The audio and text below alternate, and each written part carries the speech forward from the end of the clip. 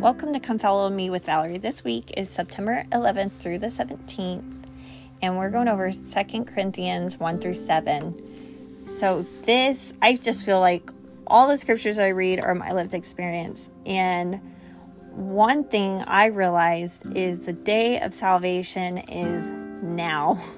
And I'll go ahead and read in chapter 6, it says, "As we work together with him, we urge you also not to accept the grace of God in vain. For he says, an acceptable time I have listened to you, and on a day of salvation I have helped you. See, now is the acceptable time. See, now is the day of salvation. We are putting no obstacle in anyone's way, so that no fault may be found with our ministry."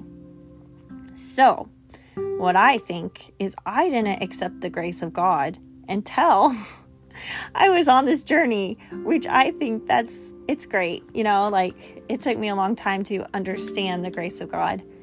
But I believe now is the time for salvation. It is allowing yourself to go into the wilderness of belief, and you find God on your own, and you will need grace because you will mess up and you will fall.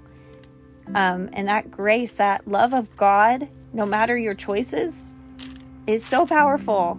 And it gave me the power to, I think, feel so much peace in my life. And so, I wanted to read one more. I'm going backwards. I was in chapter 6. Now I'm in chapter 3. It says, "Indeed, to this very day, whenever Moses is read, a veil lies over their minds." So I felt like, being an Orthodox member of the church, I had a veil over my mind. And that veil was, I thought I was right. I thought my church was right. I didn't see life out of anyone else's eyes but my own. And that was my will. I wanted to be right. I wanted to know the truth. And I didn't surrender my will until, so it says, "Indeed, to this very day, whenever Moses is read, a veil lies over their minds. But when one turns to the Lord, the veil is removed." So I stopped wanting my will, and I was like, "Okay, Lord, what's your will?"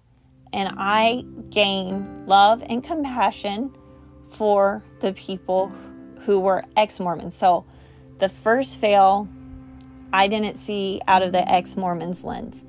Then that veil lifted, and then I saw, after I surrendered my will to the Lord, I saw out of the ex-Mormons lens. And that was extremely painful.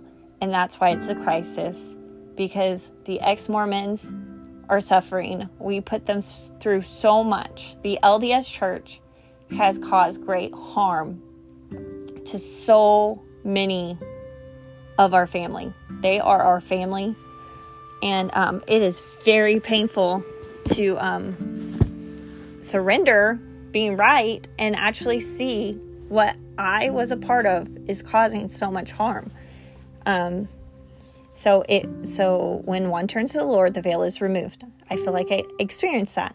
Now, the Lord is the Spirit, and where the Spirit of the Lord is, there is freedom. So I experienced that freedom too.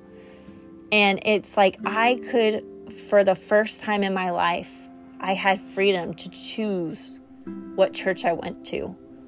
I finally had the freedom to choose whether or not I drank coffee. I had the freedom to choose whether or not I wore garments. It was the best feeling in the world. I'm like, I'm completely free. And I experienced grace because I, of course, will make mistakes. I'll drink too much coffee sometimes. I'll probably wear something that's a little bit crazy too. And I will make mistakes and I will learn from them. Okay. "And all of us with unveiled faces, seeing the glory of the Lord as though reflected in a mirror, are being transformed into the same image from one degree of glory to another, for this comes from the Lord, the Spirit. And so I feel like the more I am able to rethink and change my beliefs to better forgive people and love them the way they are right now without any need to change them, I feel like I'm experiencing more and more peace, more and more love. And I freaking love it. So it's addicting. Anyways, I think that's all I have for today. I hope it makes sense. I literally feel like veils lift from my eyes every time I repent and forgive people. It's just like I'm able to see them as God sees them, which is a spirit child. And I love it. Man, there's one more thing actually I wanted to say. I also feel like as these veils lift from my eyes, I place less value on things I can see and touch and more value on humans. Like each and every human means so much to me now. Like I don't care about stuff anymore. I don't. Like this stuff is gonna go away. All of this world is gonna go away. What isn't is these precious humans, the spirit in each and every one. And I just feel like the more I value humans, the less I value things.